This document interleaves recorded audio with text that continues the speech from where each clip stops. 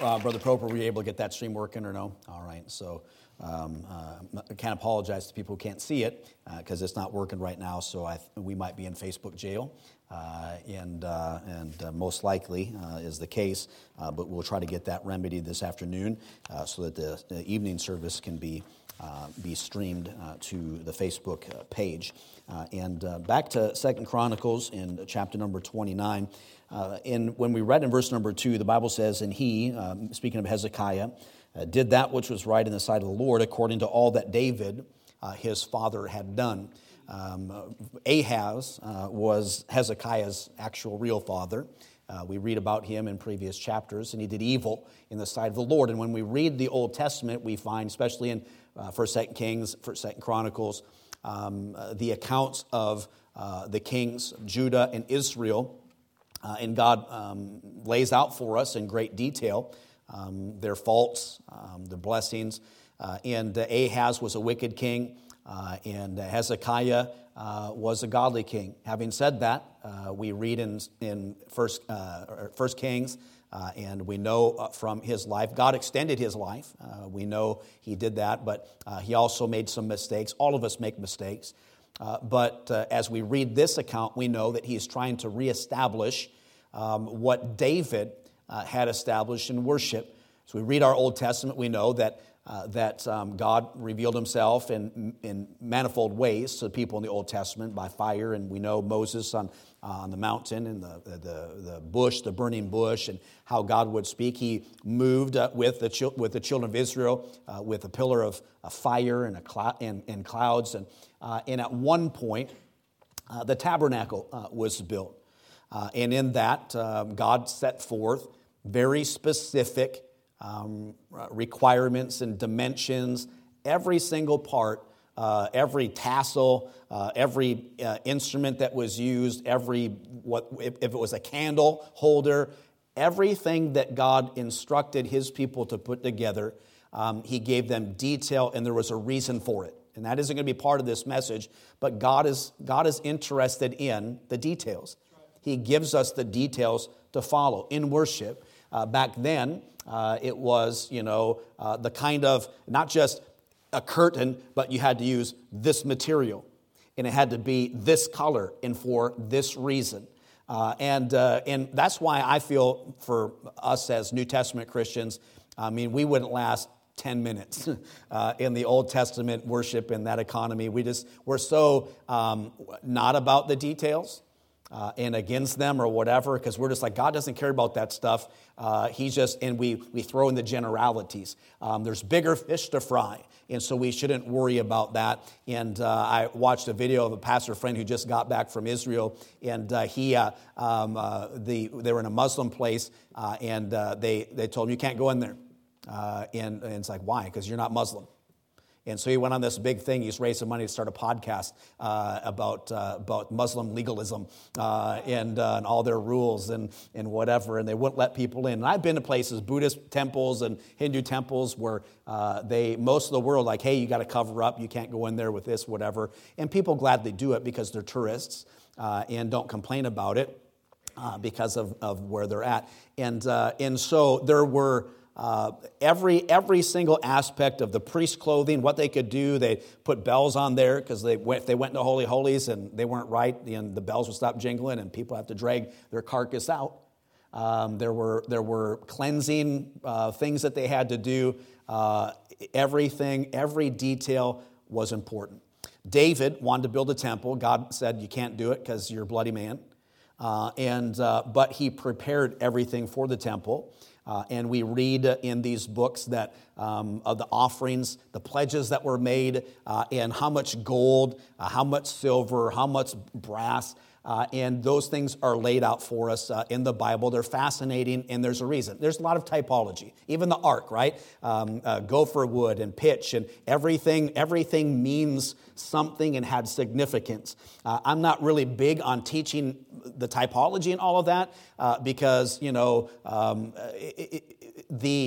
what type of material, there's significance in that. The doorpost on this building, it might not help you to live for Jesus in 2023. Okay, it's fascinating, and it's for doctrine, and there's stuff that we gain from all of that. God's said that, and it's why we're using this as an example for where we're going. But David couldn't build the temple. We know Solomon and all the Old Testament, what teaches about all that. But he says in this chapter, we're going to get right with God, and we're going to do according to all that David, his father, did.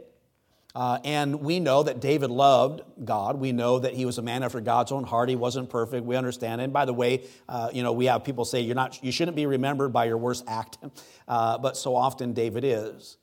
But God loved him. He loved the Lord, and there's even a kind of a direction to the cleansing and getting things right here. We think of Psalm 51 and David's repentance, and so vital as a pattern for us as we try to keep fellowship with the Lord.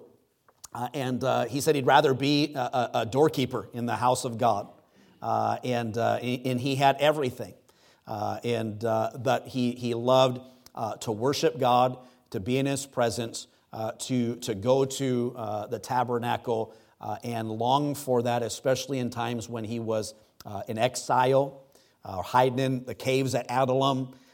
It meant something to him. We should long for it, and we should desire to be in the house of God. I know people say, we are the church. This is a meeting place. The church isn't a building, and the church is the people, and I understand all of that. But we are commanded by God and should desire to, as we assemble together, the work of the church and what the church is, all part of another message or a series of messages. But he starts out here teaching or talking about, God does in 2 Chronicles 29, about the cleansing of the vessels. All of these vessels they had special forms of consecration, what they were used for, and they are to be restored. Some of them had to be remade because Ahaz sold them off or got rid of them. And we read even today about, the Lord's coming back and how all these things that were in the temple are being remade and established and put together because the Lord's coming back. And it is a fascinating thing to behold. And they were required then to do sacrifices. And so it says in verse 3 that he opened the doors of the house of the Lord. The doors were shut. The temple was in disrepair. It was dirty and filthy, and over the course of time, dust began to gather, and the vessels that were in there were being used for other things, or they were gone. And he brought the priests and the Levites and gathered them together, and he told the Levites, first of all, he says, you need to sanctify yourself, and we can preach on that today. It starts, if we want revival, if we want God to bless, it has to start in our own hearts. We can't have revival corporately as a church if we don't want it in our hearts. And it's why, I've been here for, quite a while, and we haven't had, a meeting to where we're going to go for 3 weeks or 4 weeks, and the evangelist cancels everything else because the services just keep going and God's just blessing and people. And part of the reason that doesn't happen is because a vast portion of our church body does not attend those revival services. We will not have revival as a church until we want it, until we participate in it. I know we're busy. But it needs to be a priority in our life. And because it isn't, then we don't receive it. And that's just the truth, the brass tacks. And I don't ever want to be the person. I don't want to stand before God at the judgment seat of Christ and say, Bob Reno, the reason Berean Baptist Church didn't have revival is because of you. And so I'm showing up. And I'm praying, and I'm doing it, but I'm meddling now. But we have several revivals planned meetings this year. I hope that you're at every one of them. I've tried guilting people for 20 years into it; they still don't come. And so you say you're guilting us. It doesn't matter. It doesn't work. And so I just say it and whatever, and it is what it is. And so he says, sanctify yourselves. And then he says, sanctify the house of the Lord God of your fathers and carry forth the filthiness out of this place. There's much to be said with the lack of order. God says we're supposed to do all things decently and in order.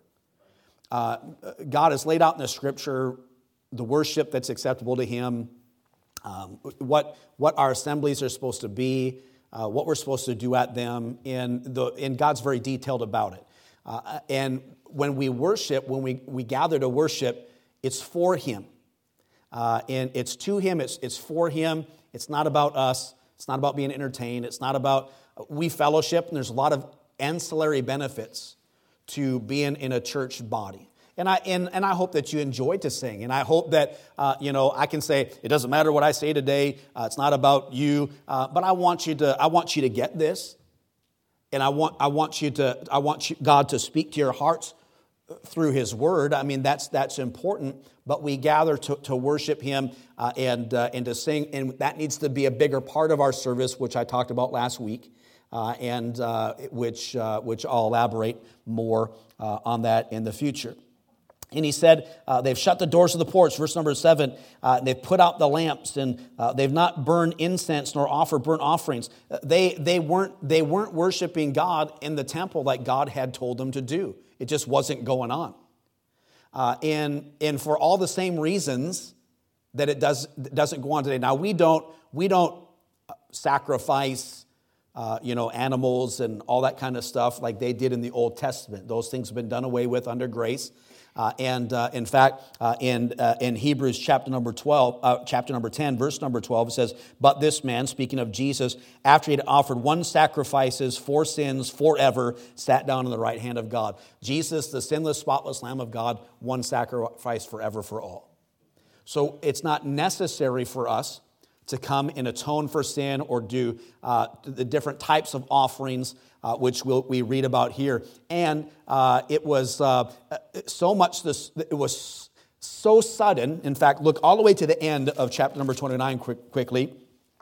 Verse number 35, and also the burnt offerings were in abundance with the fat and the peace offerings and the drink offerings for every burnt offering. So the service of the house of the Lord was set in order. There was an order that God had that they were not following. And because of that, God was judging them. There was a lot of stuff that was going on. And Hezekiah rejoiced, and all the people, that God had prepared the people, for this thing was done suddenly. It was like, hey, Levites, this is what we're going to do. You get yourself cleaned up. You get the house of God cleaned up. They started doing offerings here in the first part of the chapter. Later on, they're doing a lot more of it. There were rules. There were things that you did that was part of your everyday service to God, and things that they did in their temple worship. God was in the details. He wrote them. He expected them to obey them. When they didn't obey them, we find in the Old Testament the judgment of God that fell upon them. He says He'll bless those that bless. He'll curse those that curse. There was like, you do this, I'm for you. If you don't do this, I'm against you. And God struggled with His children all the way through the Old Testament.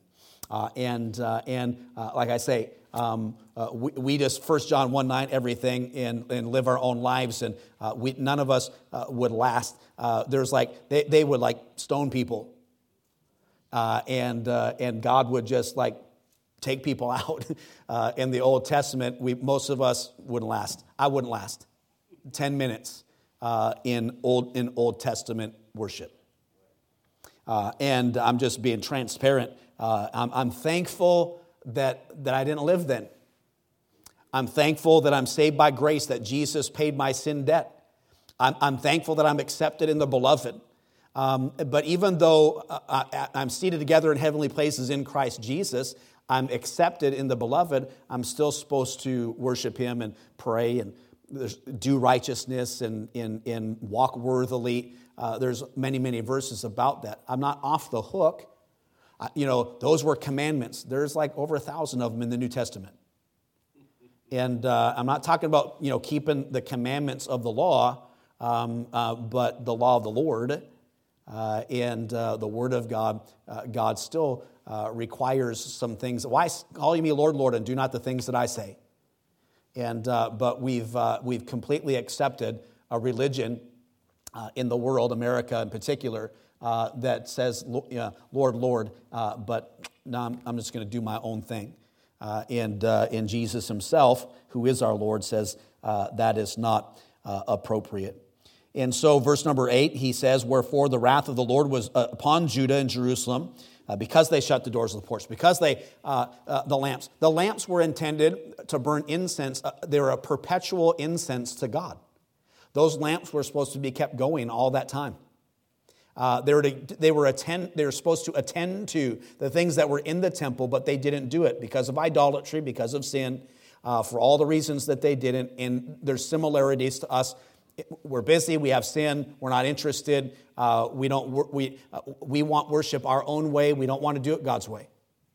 And when we shop for churches and we look for worship places that make us feel good, and that's really not what it's about. If you come to church, you should get your toes stepped on. Yes, preaching, reprove, rebuke, and exhort. But there's also times where you're blessed, where you're encouraged by the Word of God, where you're encouraged with fellowship with one another. I'm not talking about every time you come to Sunday that you should get beat up. That's not it at all. But it needs to be according to God's Word. If you go to a church where every time you go it's just like rainbows and butterflies, and you just never challenged, I wouldn't want that. I want to be exhorted and to live for the Lord, and I want to open up the book, and I want to man, that's me, and I need to get that right, and then go to an altar. And there's places, churches, they pray that don't have an invitation, don't have an altar call. You can everything's in your heart. You just live for everything's in your heart. To not be seen from anybody else, it's just between you and God, and there's some of that is true. But we don't have like a physical altar. We got a platform. But at the end, we give invitations. We pray because I believe that's what God would have us to do. And so that is what we do around here. For lo, verse 9, our fathers have fallen by the sword, and our sons and our daughters and our wives are in captivity for this. They disobeyed God, and God brought them into captivity. He judged them by the sword. And he says, verse 10, now it is in mine heart to make a covenant with the Lord God of Israel, that his fierce wrath may turn away from us. So they understood, if we do this, God blesses. You think about the times where, they're holding up Moses' arms. When his arms were up, they won. When his arms were down, they didn't. There's times where their expectation of blessing was met with a curse because they weren't given the right offerings. They were keeping back the good sheep, and they were sacrificing blemished sheep. And God's like, no. He says, you give the messed up stuff to the governor. I don't want that. And he says, even your prayers are an abomination to me. So we know from the Bible, not everything that we give to God does God go, great. It's like in human, we say it's the thought that counts. When somebody gives you something, whatever, let's take your tie or whatever, somebody gives you a tie that you'll never wear. And so you tell your wife, man, put that, bring that to Goodwill. No, you need to wear it. It's terrible. But it's the thought that counts. No, don't. It's not that. We say that, but when it comes to worship, it's not the thought that counts. It's part of it. But what we offer to God needs to be something that he desires and wants and accepts of us. And we make, a lot of times our only application we make is in worship and in music, but there's a lot of ways that we worship. And so don't always get stuck on that one aspect of worship. But we often do. And so he says in verse 11, my sons, be not now negligent, for the Lord hath chosen you to stand before him, to serve him, and that you should minister unto him and burn incense. There's the three-part message right there. And I love this, verse number 12. They hadn't been worshiping God in his temple for some time. And I didn't look before I came in here how many years it had been under Ahaz that this had been taking place. But Hezekiah gets in. He says, clean up yourselves, Levites. Clean up the house of God. We're gonna have worship again. And it says, then the Levites arose. I love it. It's just like, here's what we're going to do. And he laid out, this is what we're going to do. And so they got up and did it. They didn't complain about it. They just followed the kings and his order. And they knew if you were a Levite, and Levites had particular jobs in the temple worship and in Israel as a whole, and they knew they weren't doing what they were supposed to do. And if you look at the tribes, all 12 tribes, if anyone was to be like humanly feel more guilty about their lack of temple worship, it was probably the Levites because of their responsibility. And of course, then also the priests. And then we won't read them. There's a lot of names I can't pronounce there. And it says this one and the sons of these people and all the Levites, they just started getting with it. And they gathered, verse 15, their brethren and sanctified themselves and came according to the commandment of the king by the words of the Lord to cleanse the house of the Lord. And then it says in verse 16 that the priests went into the inner part of the house of the Lord to cleanse it because you couldn't just go in there. If you weren't a particular priest, the high priest. They could go into the Holy of Holies and so to the inner part, and they go in and they clean all that stuff out. And the Levites took it to carry it out abroad into the brook Kidron. So they just emptied their dustpans into the river. Cleaned up themselves. They cleaned up the filthiness. And now they began on the first day of the first month to sanctify. And on the 8th day of the month, they came. The month came they to the porch of the Lord. So they sanctified the house of the Lord in 8 days. In the 16th day of the first month, they made it an end. Then they went to Hezekiah the king and said, "We have cleansed all the house of the Lord, and the altar of burnt offering with all the vessels thereof, and the vessels the bread table with all the vessels thereof. Moreover, all the vessels which King Ahaz in his reign did cast away in his transgression, we have prepared and sanctified, and behold, they are all before the altar, Lord." Everything's in place. The stuff that was missing, they refabricated it and then sanctified it. And so you think of blessing it, and they had process even for that. And how they would do it. It was important, these things in these ways. Then Hezekiah, verse 20, the king rose early and gathered the rulers of the city and went up to the house of the Lord. They brought 7 bullocks and 7 rams and 7 lambs and 7 goats for the sin offering. The kingdom say it's hard to keep up with. What are they for and how do they do that? There's a lot involved. And he commanded the priests, the sons of Aaron, to offer them on the altar of the Lord. So they killed the bullocks and the priests received the blood and sprinkled it on the altar. And they would do this. There's reasons for that in the atoning, and then what they would do also with like the meat and things. Many of them would live off of that and eat that. The priest, that was part of God's providence for them. It says, verse 23, and they brought forth the he-goats for the sin offering before the king and the congregation. They laid their hands upon them. The priests killed them and made reconciliation with their blood upon the altar to make an atonement for all of Israel. For the king commanded that the burnt offering and the sin offering should be made for all Israel. So it's like, basically, God forgive us as a nation. We have messed up. We're coming back to you. We're reestablishing this temple worship, and that's part of that process. Verse 25, and I'm getting to my one main point here. And he set the Levites in the house of the Lord with cymbals, with psalteries, and with harps, according to the commandment of David, and of Gad the king's seer, and Nathan the prophet, for so was the commandment of the Lord by his prophets. And the Levites stood with the instruments of David, and the priests with trumpets. And Hezekiah commanded to offer the burnt offerings upon the altar. And when the burnt offering began, the song of the Lord began also with the trumpets and with the instruments ordained by David, king of Israel. And all the congregation worshiped, and the singers sang, and the trumpeters sounded, and all this continued until the burnt offering was finished. And when they had made an end of the offering, the king and all that were present with him bowed themselves in worship. And we'll continue with those verses this evening. So you say, what are you getting at? When they decided that they were going to reestablish temple worship, they had to go back to a time 300 years previously to David and Gad and Nathan to get the instruments, use the instruments that they used in worship. Remember, David was a harp player, and so there's harps. And it's not going to, a piano is a percussion instrument. Okay? We're not getting into, what instruments, etc. It's just that when they decided they're going to get right, they went back to a time when things were right. When they worshiped God in spirit and in truth, the temple worship was they did the same things that God, what's your rule?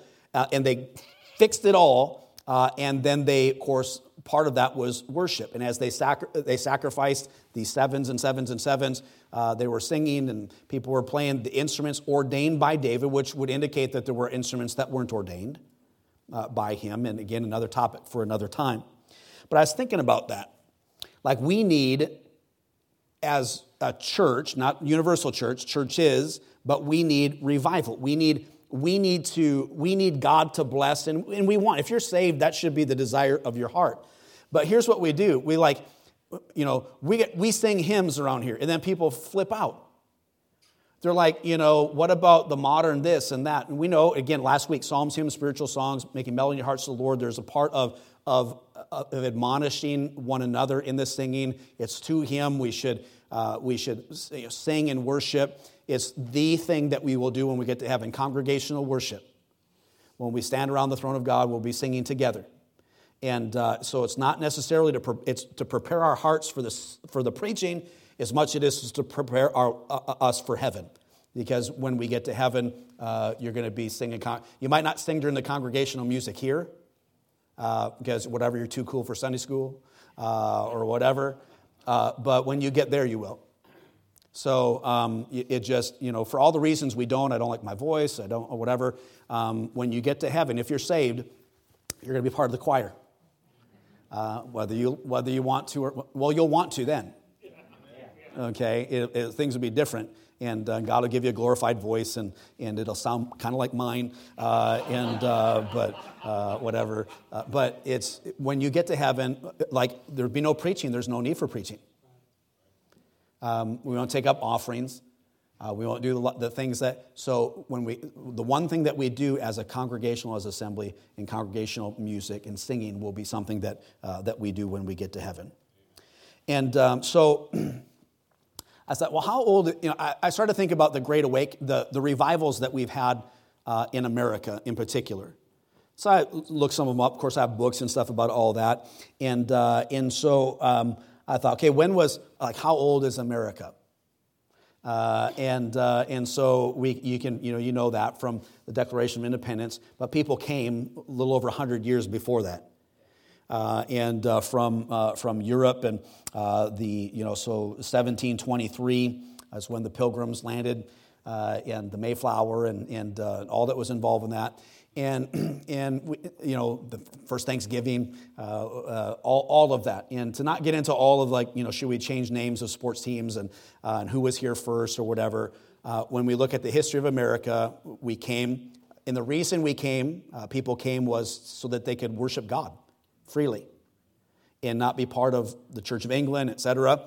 So they landed here, and for 100 and so years they lived, and the colonies grew. We have the Declaration of Independence, and so our country, as its history is, we're still babies compared to many countries in the world that have thousands of years of history and civilization.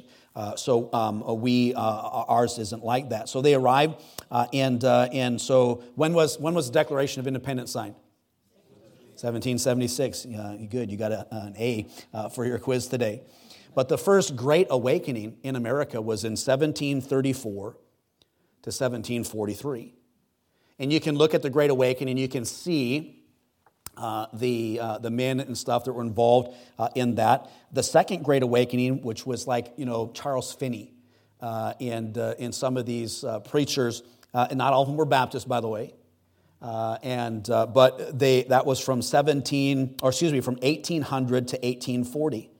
Many of you have heard of the Businessmen's Revival of 1857 to 58, where they had prayer meetings that ultimately kind of evolved into the Great Prayer Meeting Revival in America at that time. The urban revivals from 1875 to 1885 with men like D.L. Moody and preaching. Then how many have heard of the Welsh revivals? So the Welsh revival is taking place, but there were a lot of Welsh people in Pennsylvania. And that kind of came over into Pennsylvania and spread out. That was from 1905 to 1906. And when you think of people you might know, be like Billy Sunday, and as preachers during that time. So the time in our country where there were a million people that at that time that started praying, or churches were being established, and all the taverns were closing up. And the Blue Laws and revival that was taking place in America, all of that was in less years ago than what Israel did in 2 Chronicles 29.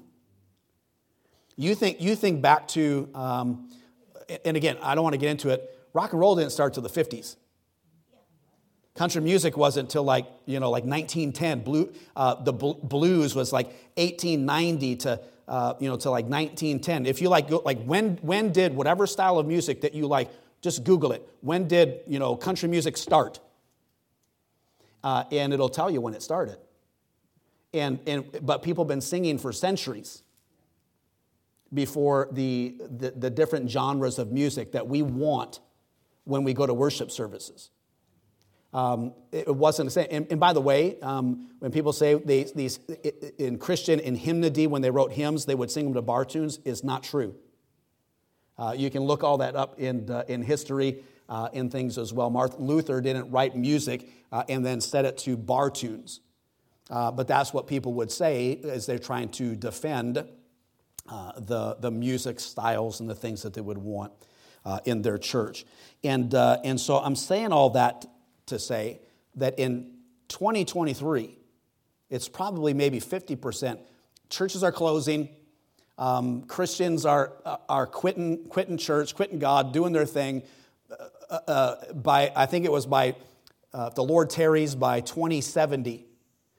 They anticipate maybe 40% of Americans at that time. I think the downward slope will be a whole lot quicker and bigger. You go ask some college student on the street, who Moses is and who Adam is. They don't know. They're not reading their Bibles. They're not in church. What's happening? What do we need to do to fix it? Well, how they fixed it in the Bible was they went back to where and did stuff that worked. And if you go back to even in American Christianity, when churches were running, Bible-believing churches, running 20, 30, 40,000 people in Sunday school and all the different stuff, it was all back. And that's when preachers, they were preaching against things like the Beatles and, and Elvis and whatever, and rock, because all that was new then. And all of that stuff has, of course, crept into how we worship in our music. Southern gospel music. Quartet music wasn't until the early 1900s. And so there was a beginning of those things in the world, in culture, that weren't there before. But music was around and has been around since God ordained it and created it. And so they went back and they did it. Now, my point, the main point, and I have where'd I put that? I've got this hymn book. We're not changing hymn books, by the way. These are really heavy. And in here, the guys who wrote this one, they've got all these old hymns in it. When you go in here and you read, you see the dates when all these hymns were written. And all these hymns were written and sung in the periods of these great revivals. And by the way, the Bible that was used in every single one of them is the King James Bible. And so if I'm just thinking, okay, I'm a pastor of a church in 2023, and I want the recipe that God used to bring huge revivals in America and in churches, in prayer meetings. What do I do? I don't come up with a new way. I do what God blessed. So when we say this is a church and we don't have this or that, whatever, and we sing hymns, it's not because, we just want to be old-fashioned. It's just, what did God bless and what did God use? So Hezekiah is like, we're going to clean stuff up. And Levites, this is what we're going to do. And so they said, yes, sir. And they did it. They cleaned up all the filthiness. They got everything out. Everybody got right. They brought back the old music, 300-year-old music. And I'm just talking about, it's like, somebody came to our church and they said this. And I took it as a compliment. They said, it's like going back to the 50s. It's like going back to the 50s. And I'm like, it's all right. But what they're saying was that they were disparaging the church because they enjoy more modern music. But it's not about us. It's what does God bless? And I believe this with all my heart. I mean, when we think of the generations and the kids that are leaving and not staying in church and all of everything from culture and kids are in their phones constantly, entertained. They grew up like I used to play Hunt the Wumpus on a Texas Instrument computer, and I remember those, and Munchman, and that was their version of Pac-Man. So I've been around to where computers and dial-up internet. I mean I'm old enough to know when that stuff didn't happen. Or you see, what was your first phone? The big box phones and the bag phones and stuff, and which ones did you have over there? Culture has changed, and I understand that. But when we go back, we say we're going to go back to the 50s, or we're going to sing songs from the early 1900s, people have a fit. It's like, that's crazy. It's not 300-year-old crazy. It's just doing what God's blessed. So if I go to the Bible and say, what did God, it isn't, and again, Paul went from culture to culture to culture, and he didn't form and fashion the gospel after the culture. We have so many excuses that we make. My heart's desire as a pastor is to always have a church that tries to, as much as we can, to stay true to biblical worship in biblical church than we possibly can. People say, well, what's your church? It's church the way it used to be. The church the way it should be. It's you're not going to a concert. It's not a social club. It's not all the things. And I get it. People want facilities and they want programs for their kids. We become a consumer based. But we used to preach against seeker sensitive ministries. And so when somebody comes here and says, boy, I wish you had this. I wish you had that. There's part of me that goes, well, we ain't gonna ever have that then. Because it's supposed to be simple worship of God, and it's why we gather, and we've confused, and so no wonder young people don't want to be in church, is because we don't give them church the way that it's supposed to be. I'm thankful for our teenagers that sit up here in the front, and I hope that they don't leave God and leave church and go off into worldliness. But we don't know. It's up to you. You have to make commitments to the Lord to walk with Him, and to just always remember that church isn't about what you get out of it. It just isn't. It's about our worship for God and biblical worship and the preaching of the Word of God and the singing and the congregational singing together of songs that are psalms, hymns, and spiritual songs. And we can argue till we're blue in the face until the Lord comes about those definitions and what they are.